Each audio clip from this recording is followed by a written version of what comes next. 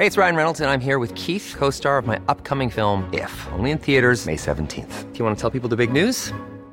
All right, I'll do it. Sign up now and you'll get unlimited for $15 a month and 6 months of Paramount Plus Essential Plan on us. MintMobile.com/switch. Upfront payment of $45 equivalent to $15 per month. Unlimited over 40 gigabytes per month. Face lower speeds. Videos at 480p. Active Mint customers by 531.24 get 6 months of Paramount Plus Essential Plan. Auto renews after 6 months. Offer ends May 31st, 2024. Separate Paramount Plus registration required. Terms and conditions apply if rated PG. Hey, I'm Ryan Reynolds. Recently, I asked Mint Mobile's legal team if big wireless companies are allowed to raise prices due to inflation. They said yes. And then when I asked if raising prices technically violates those onerous 2-year contracts, they said, "What the f*** are you talking about, you insane Hollywood ass?"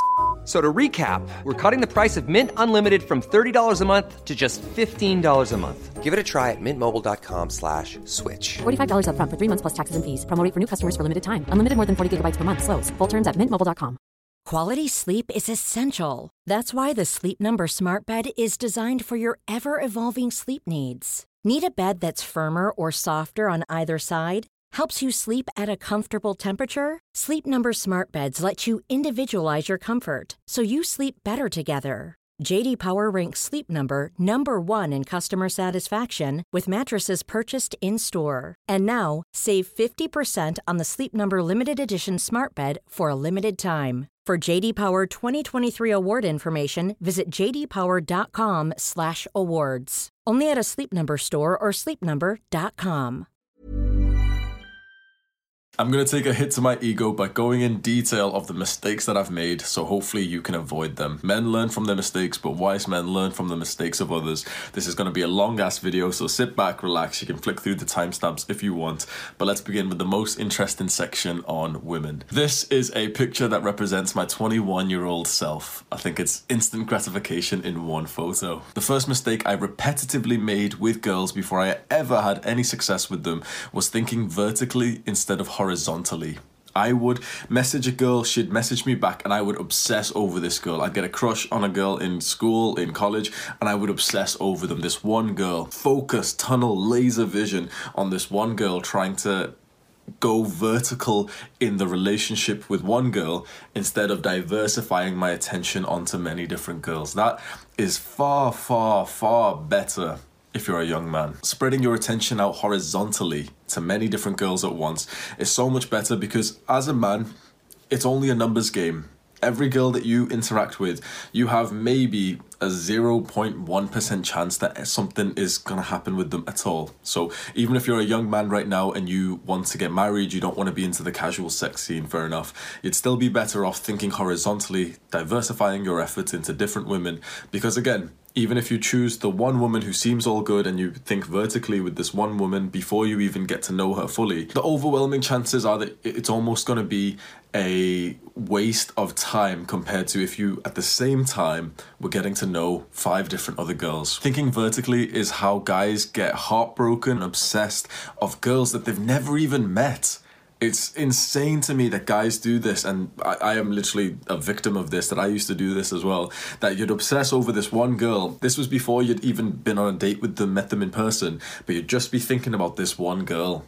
And that's such a weird mindset to have. It's such a weird, obsessive mindset that we guys have. This is how guys settle too early. This is how guys get attached to a girl who they shouldn't be attached to. And the issue with this, the big issue that I don't think anyone's ever discussed with you, is that women naturally think horizontally. Women think they spread out their attention horizontally onto many different guys. It's like they'll never be able to admit it for some reason because they don't consciously know what they're doing. All women diversify their attention onto like 10 different guys at once. You look through her Snapchat, her Instagram, whatever the fuck she uses, she's got like 10, 20 guys lined up right now, but she doesn't even consider them an option because she only thinks about the top guy on her list. Now, as soon as something happens to that top guy, he stops replying to her or, he does something stupid, then she's got another 20 guys because she's thinking horizontally. Women naturally have this abundance mindset and it makes them feel very confident in their options. They know for a fact that if this one guy, it doesn't happen with them, okay, fair enough, because someone who's just slightly less valuable than that top guy is right there already in her DMs. Women do this naturally, and men for some reason think that it's a bad thing to do, and it's really weird. It really pisses me off that women think that men doing this is a bad thing, but those exact women who think this are the ones who also do it. No one bats an eyelid that she has 15 guys on her Snapchat, that she's texting 10 different guys right now, but one guy speaking to 2 girls is such a thing that he's an asshole. Well, boys, be an asshole. Thinking horizontally puts you in a far better way of life. I'm telling you, as someone who was entirely a vertical thinker, who'd get obsessed over these girls, I'd get a crush, I'd come home and I'd start cuddling my pillow and kissing it at nighttime and shit. And now I'm a horizontal thinker always. And that means I am far less invested in one girl, and I have this abundance mindset, which means that when I'm with a girl, I'm not so nervous. I still get, a feeling of butterflies, which is really nice, and I get that excitement to meet him. But I'm not like, all my eggs are not in one basket. So that gives me a massive feeling of confidence, which actually makes me more successful with the girl that potentially I would want to be vertical with. So again, if you're watching this and thinking, oh, it wouldn't apply to me because I don't want to have sex with many, many girls, I just want to have a relationship, this would truly help you. Because if you want to find that amazing girl that you want to go vertical with, you're more likely to go vertical with her if you've already started in a horizontal plane. I hope that makes sense. Because this is probably the most common mistake that all men seem to make. The second mistake was getting distracted from my mission. I have dated 5 girls in my life, for at least a couple of months. And every single time I had dated a girl, I would get complacent, I'd get lazy. I had the mentality like, oh, I've got the girl, now I don't need to work as hard. And so many guys say this to me. I literally had a call with a young man who said this exact same thing to me. He was like, no, I don't need to do the self-improvement, the alpha improvement anymore because I've got a girlfriend now. And I told him that mindset might make you lose her, because you've got to think, not only are you f***ing up your future and you're not working on your self-improvement just because you've got the girl, but honestly, she will fucking leave your ass. And you might think, oh, but Hamza, he's a red pill. He girls won't leave just like that. They actually should. They 100% should leave you if you are not the guy that they're attracted to. That's common sense. So imagine if you're this guy who works hard, who's exercising, who's disciplined. You get with her, you get complacent, you get lazy, you're watching Netflix, you're eating junk food.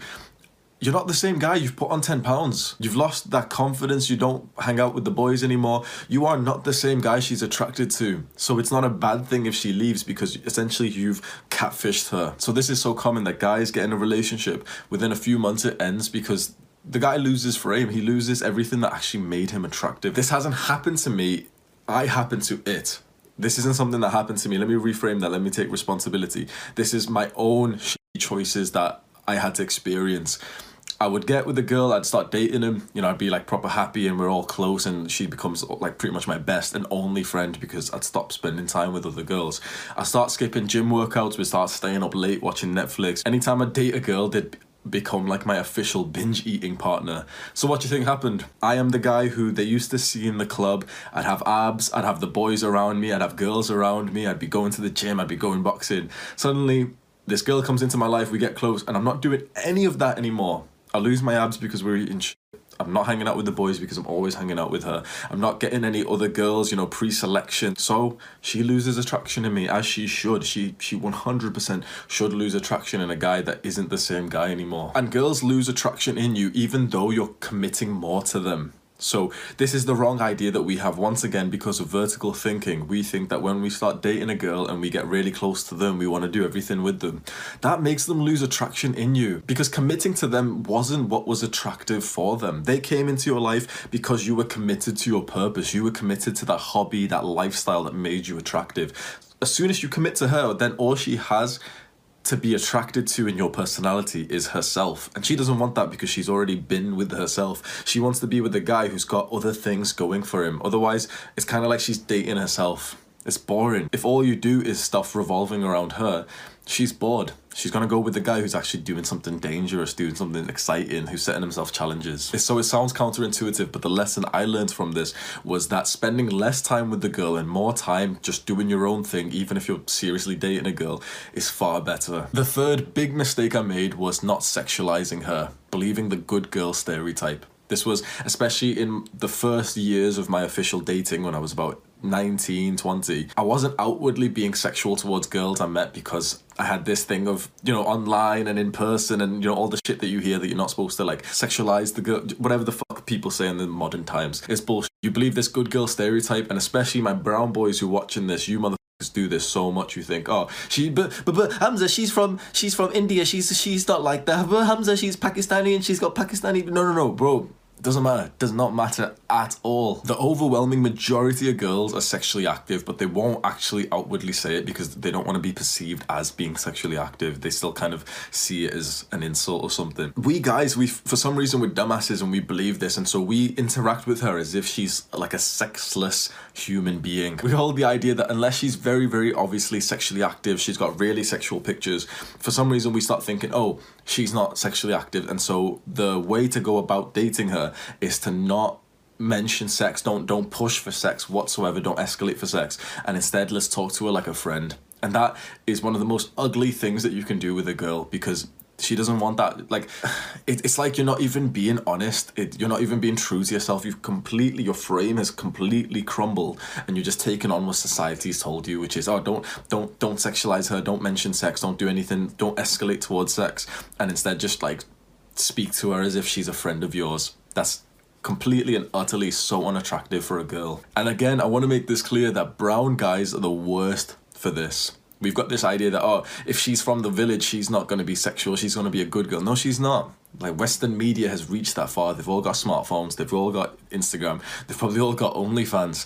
It doesn't matter. If you don't treat her in a sexual way, some other guy will. And he'll be getting what you deep down wanted, but you just didn't have the confidence for. And then which guy is she going to choose? The guy who's got confidence to say what he wants, who's holding frame, or the guy who's a little bitch and he's just believing what society told him? Now, this sounds like a little bit of a cuck mentality, but bear with me. You've got to keep in your mind that every girl you speak to enjoys sex and has probably had sex in the last week, and she had pleasure out of it. You're probably thinking, oh, he's weird, he's a cuck, why did he say that? The thing is, it's true. If you can't imagine those two things, you're not ready for the date in life. You still believe in the good girl stereotype. The moment you can imagine these things is the time when you can actually go and interact with a girl in the right way. Most guys don't ever think of a girl in the sexual way. Society has made you feel weird about it by saying, oh, stop treating girls like sex objects. They're female and I'm male. That is the point of our interaction together. I'm not treating them like an object. I'm literally treating them like the purpose of our lives. That is the point. And if you don't do that, that is like the biggest crumble of your frame. So again, it sounds like a weird mentality, but especially if you're meeting the girl on Instagram or Tinder, just imagine to yourself that she enjoys sex, and then go ahead with that. Then go ahead with the interaction and see how your behavior towards it changes when you think, okay, some guys probably fucked her in the last couple of weeks, so if I want to be a similar guy, if I want to be one of those guys for her, I'm gonna need to act like it. Why would the fuck would you act like a little good boy to a girl who's getting piped? You know, of course we'd all like to be the one guy for her, but let's be honest, it's not really realistic. At least be one of the guys who's piping instead of one of the guys who's just on her phone treating her like a princess and being there for her to call him at midnight after she's just been piped by a guy like me, and you're the one who's speaking to her and having long conversations with her. I feel like I've just offended a lot of people. But that is a big mistake that I've previously made when I was younger. And at the moment that I stopped listening to this bullshit that society's put onto us and started actively thinking that every girl I interact with enjoys sex, I've been interacting with them in such a more masculine way, and my success with them skyrocketed. Because I wasn't pussying around, I wasn't just thinking of the good girl stereotype. Break that stereotype in your mind and you'll find that your success with women, even again, if you want to go for the relationship stuff, it skyrockets. And finally, probably the most painful mistake I've made with girls is not walking away. With every girl that I've dated, there was a particular moment in my mind where I knew that I'd be better off from walking away, and I promise you, with all 5 girls, I didn't do that. I am bad at rejecting.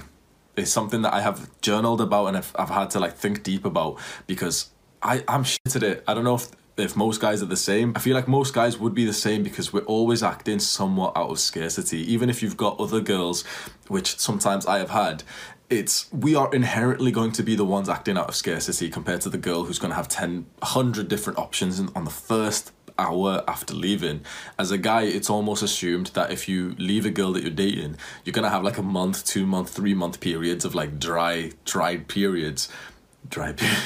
With all 5 girls, there was a point when I should have left, but I didn't, mainly because I wanted to avoid that heartbreak feeling. I wanted to avoid that breakup feeling. I'm never good with that. It makes me cry literally all the time, and so I'd never had the confidence to embrace that. And you know what, let me tell you a quick story. It isn't really about breakups or anything. But it kind of is. So I had a very good friend in university, and we fell out, and he is like, bro, he's a charming guy. He's like a confident, masculine motherfucker. I learned a lot from him. And one time after we fell out for a couple of months, we went from being best friends to literally not speaking on anything. We met in a club. Like, we didn't meet, but like, he was in the club, I was in the club, and he came up to me, and it was like an eye-opening moment. This guy who's so incredibly masculine, who's so incredibly confident, in that we started speaking, and he literally burst out crying, and he was like almost shouting, and do you know what I mean? Like, he was emotional about it. And I would have always thought him to not be someone who was going to be emotional about something like that. And the same for a breakup. He had the same type of personality when he'd break up with someone. And at first, you know, I was like, I didn't find it funny, but I found it like, why is he not holding frame? You know, all this fucking red pill bullshit. And then I was like, it took me a while, and I thought, you know what? That is by far the best way to interact with this, is to experience that emotion which should be experienced. When you're ending a relationship with someone, what he did that night allowed him to move on 100 times faster than me holding it in out of being the big masculine guy who doesn't get upset over losing friends. And the same thing with the girls.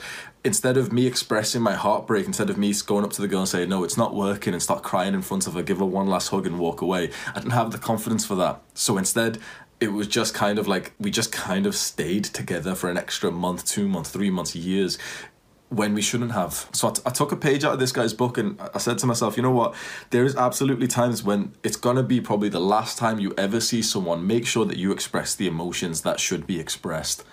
And that is very, very powerful, because I am someone who just doesn't personally do that. So for me personally, this mistake of not walking away, probably the biggest part of it was just wanting to avoid this breakup, this, you know, crying feeling. Now I feel like I can overcome that, and the next time I'm in this situation where I know I should just walk away from the girl, I should break things off, I hope that I have the confidence to just do it there and then and not be scared of the emotions that come out from it. I'll be honest, I don't think that's most guys' mistake here. I think the lesson that you've got to learn for most guys is that most guys are probably going to be pretty bad at rejecting girls too. They're going to be bad at walking away, but that's most likely going to be due to scarcity of a lack of options. That's what I've seen in many guys I've tried to help, is that they've got this girlfriend right now, it's shit with her, it is trash with her, they're arguing all the time, there's pretty much no reason to stay together apart from the fact that the guy has an insecurity, because he knows that the moment he leaves, she's going to probably get a lot of attention, but he's not. And that's the issue. That acting out of scarcity keeps them together. I see this very, very often. I'll be honest, I've yet to see like a good relationship my age, because it's always just fucked up because of, you know, how society is, and masculine and feminine is all messed up. But the guy always seems to stay together and just take the brutal force of the woman who doesn't even respect him or like him, and she's swearing at him and she's arguing. And the guy stays because staying with a girl who hates him and he gets pity sex once a week is better than not getting anything at all. And it's obviously not, but this is what most guys seem to fall into. If you're watching this and anything I just said sounded a little bit, you know, it kind of hit you and you were like, wait, this motherfucker's talking about me, I want you to just sit here for a second, pause the video, and just have a minute or two of critical thinking and think, what is the advice that this guy you're watching on YouTube would give to you right now? Because if your relationship sounds like that, like your girl's arguing, you're just arguing all the time, you're not really getting any benefit apart from like the absolute minimum of a relationship, and most of the time it seems like you're arguing, it's fucking up your head, you're messing up your distraction from your purpose, it's not worth it. My biggest mistake is not walking away, and the reason why you watch this video was to learn from a man who has made mistakes so that you can overcome these mistakes. I want you to pause the video right now and think, is he talking to me right now? Should I be walking away? Section 2, drugs. Remember that first picture I had up, the instant gratification in one photo? Well, let's zoom in onto that table. There's a plastic bong over there. One of those cheap ass bongs. You put weed into it and you smoke it, and then you always get a bit of the dirty bong water in your mouth. When you're smoking weed like that, it's not even weed anymore, it's cannabis. This is the type of drug that your parents warned you about. Another mistake with drugs is something I didn't realize for a while, even though it's so common sense, is that drugs are linked to low quality friends. In my second year of university, I was regularly taking a bunch of shit, and it's such a common situation to hear about where it's just like almost crabs in a bucket. And the way that I would always put it is that you're not even friends with these people. You're literally not friends with these people. It's just that you're all friends with the substance, and the moment that the substance is gone, there's no more friendship. And that is exactly what would happen. All of these parties, all of these late nights and shit, it would be like everyone's having a sick time whilst there was still more to take of anything that we were taking that night. And the moment that it would run out, everyone starts dispersing. It was like they only came here just to take drugs together, and then they just would go home, they'd leave, and no one's truly like a friend anymore. And when I look back now, no one was really truly a friend in these situations. In my opinion, a friend is someone who will help you towards your goals. They at least know your goals. I didn't know a single person's goals in there. They didn't know mine. You'd never get to that type of conversation when it's 5 a.m. and you're all passing the ket and the coke and the nos. Out of all the drugs I've taken, the biggest mistake was nos. It's like nos canister. I don't know how much in detail I should actually go. Will I get banned from YouTube? Will my parents disown me? The lesson I want you to learn right now is that you need this mindset to know when you're consistently taking any kind of drug and it's still fun with no downsides, that is when you must quit or at least severely reduce its use. The moment that you start establishing that there's downsides to your drug use, that you're having problems with it, it's far too late. You are fucked at that point. At that point, when you can literally say to yourself that it's a problem, it's going to be an iconic moment in your life that you're literally always going to have insecurities and a lack of confidence about. And it's probably going to take you years to overcome a substance that controls you. If you're taking any kind of consistent drug right now, I'm talking to you, motherfucker. If you're taking anything and it's all good, you're saying to me, no, I can quit whenever I want, and no, it's only good. This is when you need to stop. Whatever drug you're thinking about right now, if you've been taking it more than once a week, be honest, if you have taken it more than once a week, this is when you have to stop, because this is when it's actually kind of easy to stop. All you're going to miss out on is the hedonistic, instant gratification, fun stuff. You haven't got to the point where when it feels like a problem, not only are you going to miss out on the fun stuff, but now you are actually hooked on the stuff. You've got a tolerance to it. You've got withdrawal symptoms to it. That makes it 10 times harder. If you're watching this and it's all good right now, this is when you have to stop. This is when you have to at least severely reduce it. There's so much advice and there's so much like mentalities to do it. You'd be better off speaking to someone else, or researching, spending a lot of time to research exactly what's the most efficient and effective way to quit weed or alcohol or whatever you're addicted to. The environment pretty much dictates your drug use. The mistake I made was moving and detaching away from family. In my second and third years of university, I barely spoke to them. I barely spoke to my family. At one point, I blocked them all, and I literally had the mindset that I didn't even have a family anymore. We had an argument, I left, I literally ran away from home like a little bitch, blocked them all, and then I was living life as if I didn't have a family. And I still remember it to this day, that perfectly correlated with all the bad habits that you could imagine. And there was this one day where this fucking bong on that picture, I literally hit it, and some of the bong water got into my mouth, and I had like an epiphany when I looked at it, and I was, I felt disgusted because you've got like disgusting, smoky, dirty water in your mouth. So I had to like spit it out and shit. And I had this epiphany of literal crackheads, like full-on fiends who are addicted to heroin or some shit, with this type of bong underneath like a bridge, hitting it on like a cold, rainy day. And then I was like, oh my God. I looked at it and I was like, someone has made this. Like, this is a product that some company has fucking made. And what type of people have they made it for? And I was able to answer it. And I was like, yeah, the people who don't have families. There's no question about it. If there's one common trait about people who fucking hit bongs, of people who have got drug problems, it's that they've got shitty families. Because you don't really do drugs when you've got a nice, healthy family relationship. The moment that I got into a healthy family relationship again, drug use went straight down. But when I was far away from them, straight up. I've been in situations and nights now where in the past year or 2 years where I've went, to like do drugs with people, to smoke weed. It's not even that bad, but smoking weed. And every time I can't even stop the analysis that goes on in my head. And I look at these people, I'm like, this is what happens when you don't have a close family unit. So far, it's been like 100% accurate. Every person I look at when I think about this, they don't have like that close family unit. No one with a great family with strong ties to good people overdoses on drugs. Now, someone will say, but there's this person who overdosed. They didn't have a good connection to the family. The family might have been good quality, whatever, but they didn't have a good connection to them.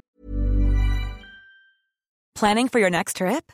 Elevate your travel style with Quince. Quince has all the jet-setting essentials you'll want for your next getaway, like European linen, premium luggage options, buttery soft Italian leather bags, and so much more. And is all priced at 50 to 80% less than similar brands.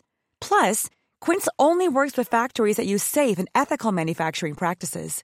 Pack your bags with high-quality essentials you'll be wearing for vacations to come with Quince. Go to quince.com/pack for free shipping and 365-day returns.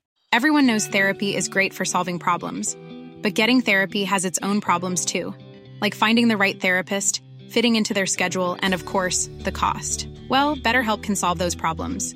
It's totally online and built around your schedule. It's surprisingly affordable too. Connect with a credentialed therapist by phone, video, or online chat, all from the comfort of your home. Visit BetterHelp.com to learn more and save 10% on your first month. That's BetterHelp, H-E-L-P. That's the issue. Now, some practical advice, a big lesson learned for this is, I know that it goes through the minds of a lot of young people who are either certain they're never going to do drugs, or that they might even fear that they might do it and they're wondering what's happened. The practical advice is to try them just a few times in your life. That's it. Like literally once a year, if even that, probably less. You try MDMA. Once a year, you smoke some weed with your friends. That is when you will get all benefits, no detriment, and you'll have like a fantastic time that you remember for years. You still got to enjoy it at its highest. As soon as you do any kind of drug more than once, the effect it has on you goes down like by 50% straight away. So what is a good mindset is to pretty much try all of the relatively safe drugs just once or twice in your entire life. That way you get to experience it, you get to have the mindset, I've done it, it was a fantastic night, but you know that, it's got dangers if you take it consistently. You don't feel like you're missing out at all. You still get the nice memory to be mindful and grateful for. The issue with drugs is the consistent use and the environment that promotes it. Never make that mistake, because that will be one of the biggest mistakes of your entire life. And it's really tricky because you don't even realize that you're going into that kind of mistake up until it's too late. So hopefully, if someone's watching this and you've now identified that you might be in this environment that promotes drug use, or that you've been taking it too consistently, know that right now is the time. That any day after this is going to be harder. Day one of moving on from the drug could be today, or it could be in 5 years from now. It could be in 10 years from now. Try and make day one today. Section 3, video games. The big mistake I've made, which is quite obvious, is just spending thousands of hours on video games. And it's really weird. I made a video about how video games manipulate men. I spent thousands of hours leveling up and making money on games, on virtual reality. And when I look back now, obviously, I'm a grateful guy. I can see some benefits to it. I got to make some friends. I had a fun time. It's just weird because I could have been doing that stuff in person. How much more fun is leveling up in a game compared to leveling up in real life? Honestly, leveling up in real life is 1,000 times better. How much more fun is making money in a game compared to making money in real life? Making money in real life is 1,000 times better. It's just that video games are easy and they're convenient, and that they essentially give you the rewards of delayed gratification with none of the discomfort. That you get to train the skill, you get to feel like you're working towards progress just by clicking on the yaks and the chickens and shit, just by leveling up your skills. Video games are the trap of young men, and it has trapped me previously. The trap is kind of hard to get out, because the more you're in this trap, the more that you're into video games, the worse your life is in general. Because if you're spending 3 hours a day every single day on video games, that's 3 hours a day that you weren't spending on real life. So there's gonna come a moment when it's time to embrace real life, but real life is so shit because you've been leveling up in the virtual world instead of real life. It's a big horrible trap, and many guys are struggling to get out of it. Video games are exactly like drugs. Exactly like drugs. It is the environment that puts you into it. It's probably still the kind of shitty family vibe where instead of doing things in real life in your house, you're just there, just staring at your computer, just leveling up on RuneScape, just mouth breathing, just getting lured for your bank. The issue is that when you're consistently playing video games, all of your friends are on it. You haven't been leveling up your social skills in real life, and so the only friends, the only social contact you have in your life is those guys on Discord and Skype. And so when you're leaving, it is exactly like drugs, because then when you stop playing those games, you aren't anywhere near as close to those friends. When the substance is gone, you're not friends anymore because you were all friends with the substance. It is exactly like drugs. Does that make sense to anyone else? I just had a huge realization. Drugs are linked to low quality friends, and they're not exactly your friends because you're only together for the substance, and the moment that the substance is gone, you're not friends. Everyone leaves. That's exactly what it's like with video games, because what happens to most of the friends that you speak to when you stop playing that game? You're not going to speak to them anymore because they're playing the game. Why would you go on Discord to hear them playing the game? You might send a few messages, but after a while it dies down completely because you were never truly friends with these people. You were friends with the game. And you just did the substance, you just did the drug together, and it made it a little bit more fun. But the moment that the substance isn't shared between you, the friendship, it doesn't exist. Video games are a drug. Section 4, jobs. Big mistakes I've made here. The first one that comes to mind is the fact that I used to put the employer's business or the employer's feelings, the boss's feelings, over my own health. I used to have long ass shifts, almost 12-hour shifts in a row, and it'd be exam season in uni. I should be focusing. I shouldn't be even going to any kind of job. I should just be focusing. But it was like that fear of rejecting that we mentioned in the first start with women, that feeling of not wanting to disappoint someone, not wanting to experience the clash of something. Like, I should have quit my job during exam season in university, but I didn't because I felt like I'd be letting my boss down. And it's almost like an ego problem. It's only when you leave the job when you realize how unimportant you were. Now, this is probably different for someone who's, high up in some career, but if you're a young guy and you're working shitty jobs through university, through college, just know that you're not even special, you're not even important, even if you've been there for a while, even if they say, thank you for your work. The moment you leave, they'll replace you and they'll be absolutely fine. And that's a good thing, because that's exactly what the role entails. But we have this feeling of importance, thinking that, if I don't go for this shift, if I do this or that, they won't manage, he'll be upset. Another mistake was working night shift. This was my favourite job. I was working night shift in a homeless accommodation. It was very, very fulfilling. I was able to take my laptop. I was able to do drop shipping and even a little bit of YouTube and learning to code. It was probably my favourite job I've ever had. But working night shift is horrible for you. The timetable I didn't have a timetable, but imagine the way my week would be structured was that before the night shift, I felt like I needed a day off, like a day to chill, because I'd be going to night shift and I'd be fucking up my brain and my health and stuff. But then after that, I'd come back and need to sleep for most of the day. And when you wake up at 5 p.m, you're not going to go and do productive work at that point. You're literally just going to go and chill, smoke weed, and then go to sleep. And, your sleeping pattern's all fucked. The mistake I want you guys to learn is that night shift will probably always be paid more than any job you look at. So if there's a day shift and a night shift will always be paid 10 or 20% more. Don't take it. That's a trap. That's such a fucked up way to induce unhealthiness into someone, that you're getting an extra £1, £2, £3 per hour. What it does to your health, man, £3 per hour is fucking nothing when it's reducing your testosterone, it's fucking up your brain, it's fucking up all parts of your health. People who've got bad sleep are worse at 100% of the things in life. Sleep is literally like a meta skill, kind of like mindfulness, where it affects 100% of your life. It's not worth the extra pay rise. It's not even, for me, in my mistake, was that my pay was okay. It was £9 an hour, but it was mostly because it was such a low workload.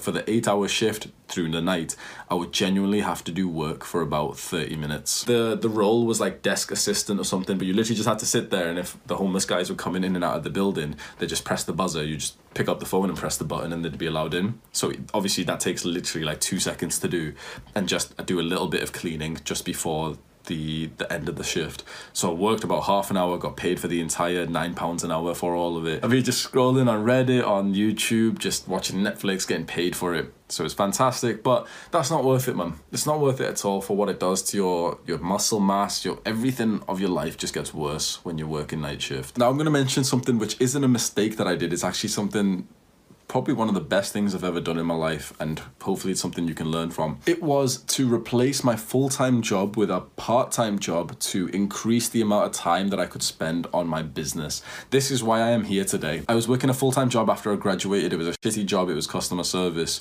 and I was working 40 hours a week. I did the math and I calculated that if I reduced my hours from 40 to 24, I wouldn't even lose that much, because I'd be then underneath the threshold where you pay tax and all this stuff. I was going into work 5 days a week, but if I took off an extra 2 whole days, I would lose £60. So as I was going into work, and it would be, Thursday and Friday, I'd be thinking Thursday and Friday, I'm literally making £30 today. Not just, 8 hours in work, but literally having to wake up early, go to work, come back and just be fatigued.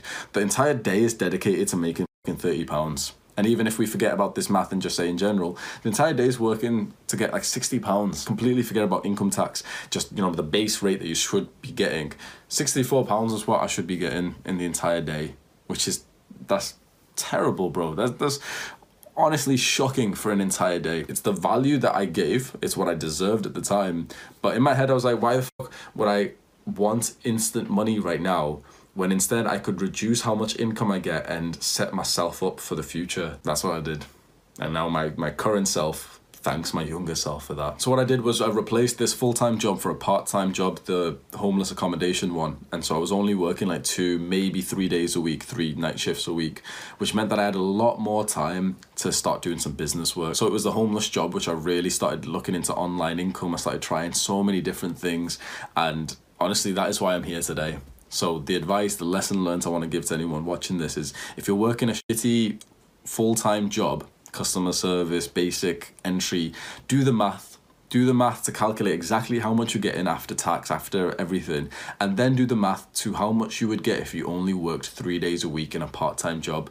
Chances are it's not going to be that much of a difference. The threshold to pay tax is usually above what you'd make in a part-time job, which means that when you work part-time 2 or 3 days a week, you pretty much keep all of the money that you make. So for me, it was literally the difference of like £30, £60 for the entire week of switching. And that allowed me to actually make some good progress in these online projects. The final mistake in terms of jobs was living in the city just to go to work in the city.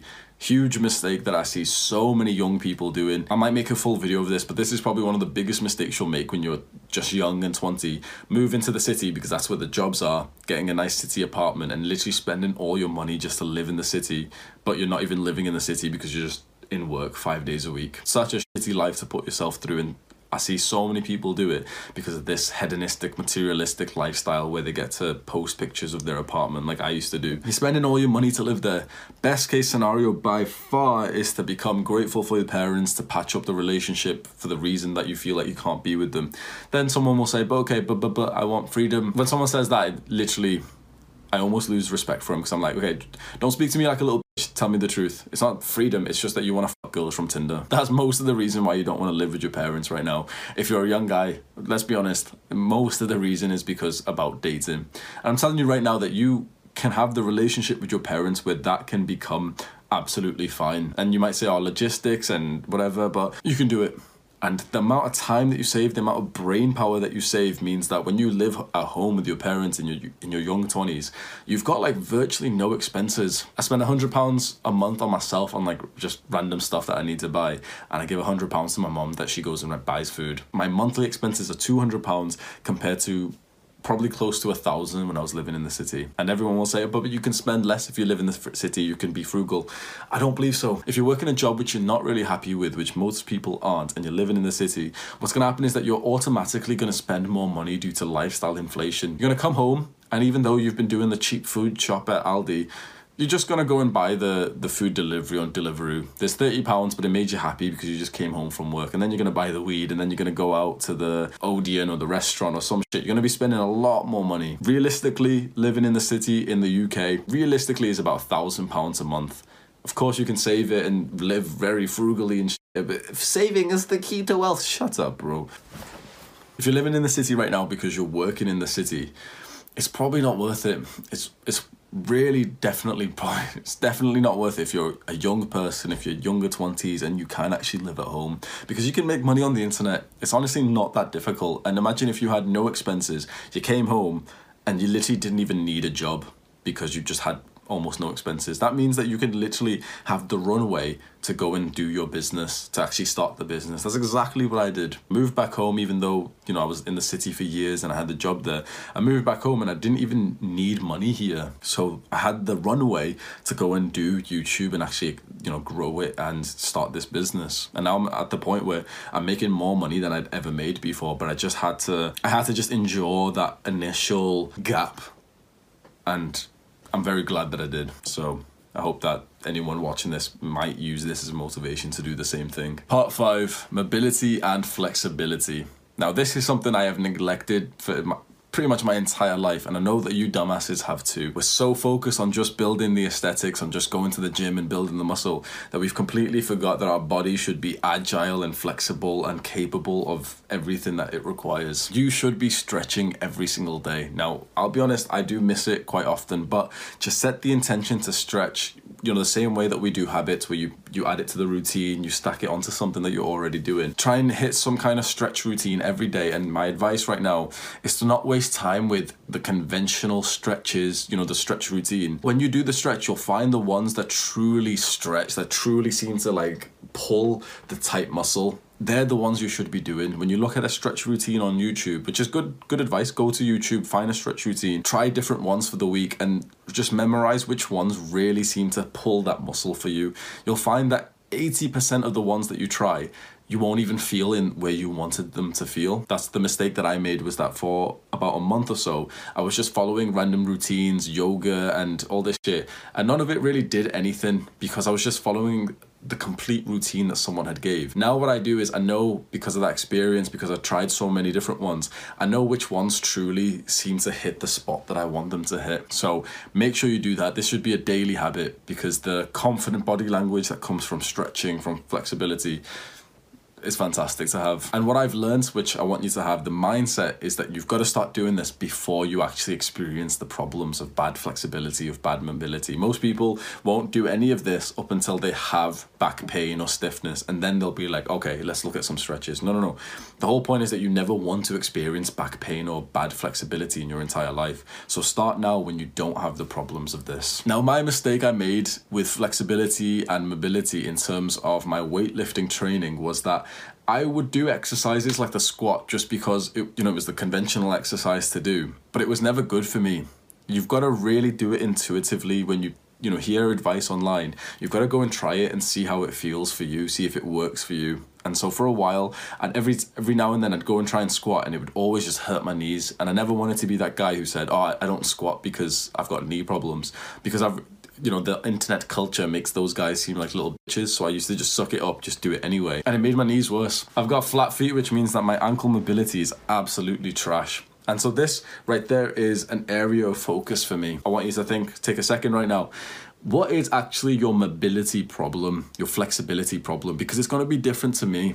And I want you to just identify exactly where it is that you've got the weak spot. And if you don't know, that's something to find out. Now, I'm going to have a full-length video of my body transformation. I'm going to literally explain every mistake made, lesson learned, everything that I've done in terms of building this body. So I'm not going to mention the resistance training or building muscle mistakes in this video. Section 6, not caring about health. A huge mistake that I've made. I am truly lucky and grateful that I have not experienced the detriments to the shitty mindset that I've had about health, where I never thought about health in my life. And I know that most young damasses watching this are in the exact same position. I've been drinking and eating shitty food for many, many years. I had a binge eating problem. I'd eat low quality sugar because, the if it fits your macros bullshit. And I've already covered that in a previous video, but the mistake here was just never really thinking about health, because when you're a young guy, you don't even know what health is unless you've had a very close relative who's relatively young have some kind of health problem.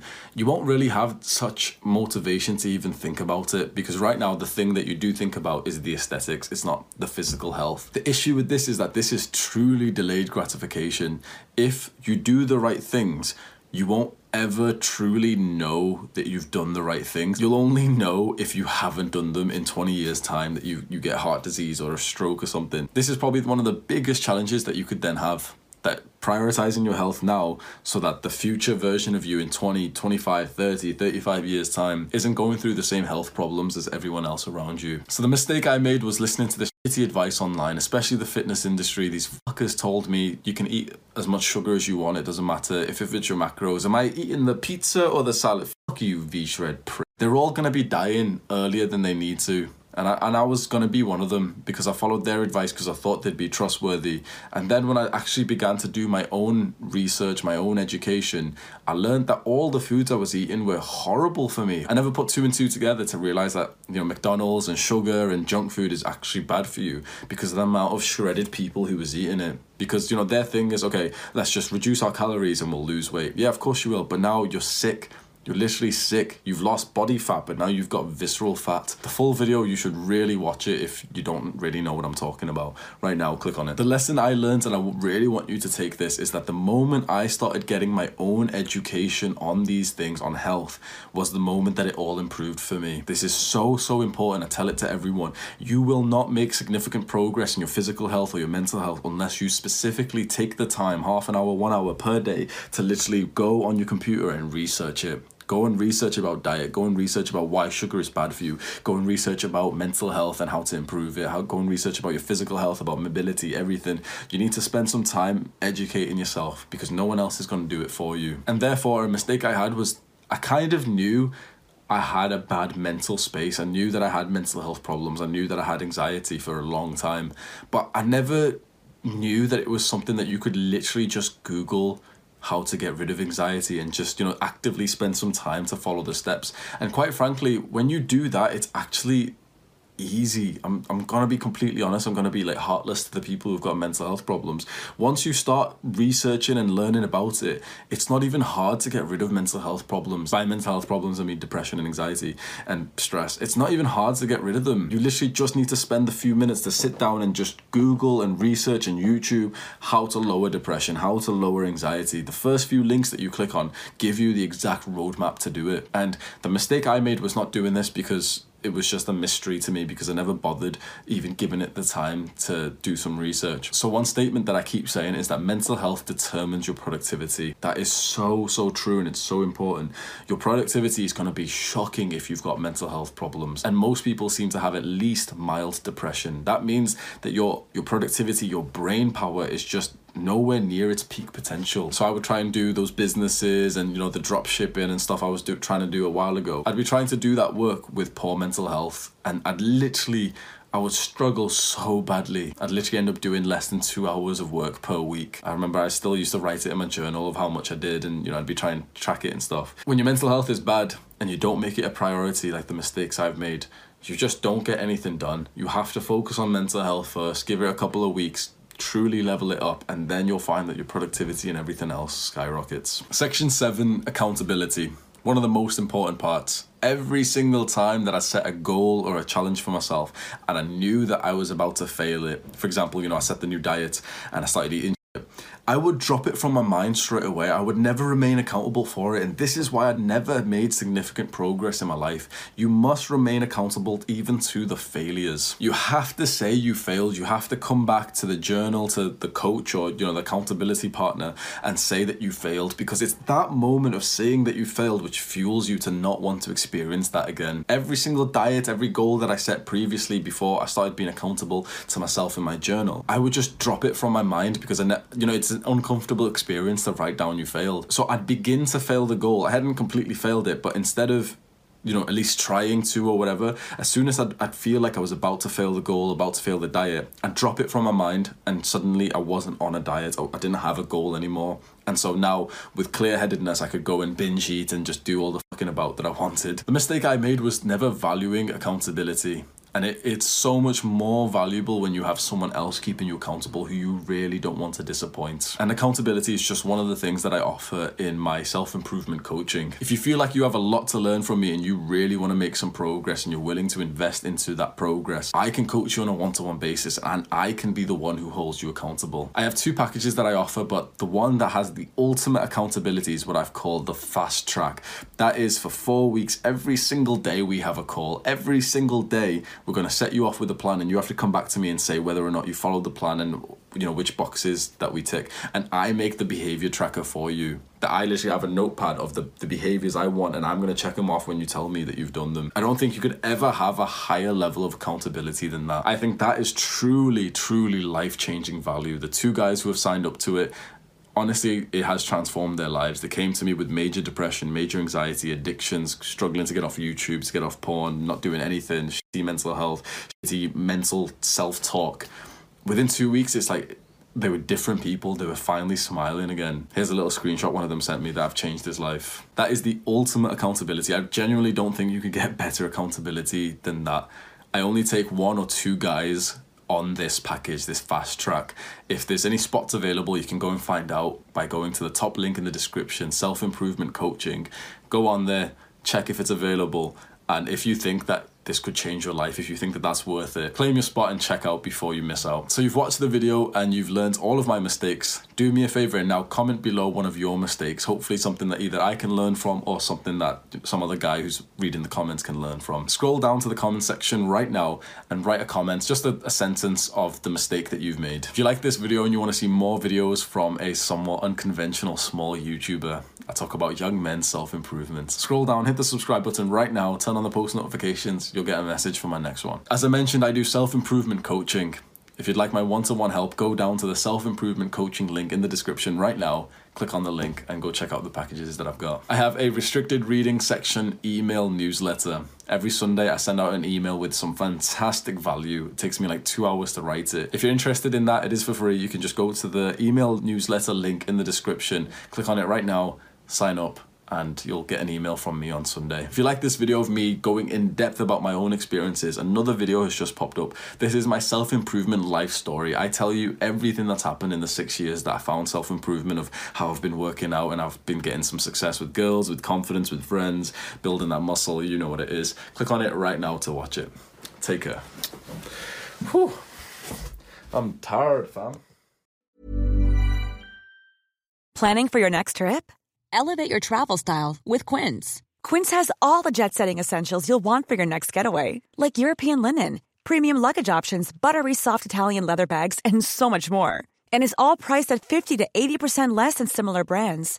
Plus, Quince only works with factories that use safe and ethical manufacturing practices. Pack your bags with high-quality essentials you'll be wearing for vacations to come with Quince. Go to quince.com/pack for free shipping and 365-day returns. Even when we're on a budget, we still deserve nice things. Quince is a place to scoop up stunning high-end goods for 50 to 80% less than similar brands.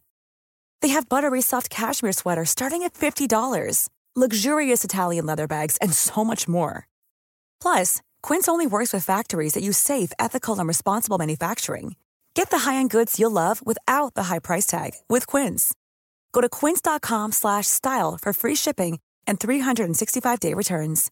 Imagine the softest sheets you've ever felt. Now imagine them getting even softer over time. That's what you'll feel with Boll & Branch's organic cotton sheets. In a recent customer survey, 96% replied that Boll & Branch sheets get softer with every wash. Start getting your best night's sleep in these sheets that get softer and softer for years to come. Try their sheets with a 30-night guarantee. Plus, get 15% off your first order at bollandbranch.com. Code BUTTERY. Exclusions apply. See site for details.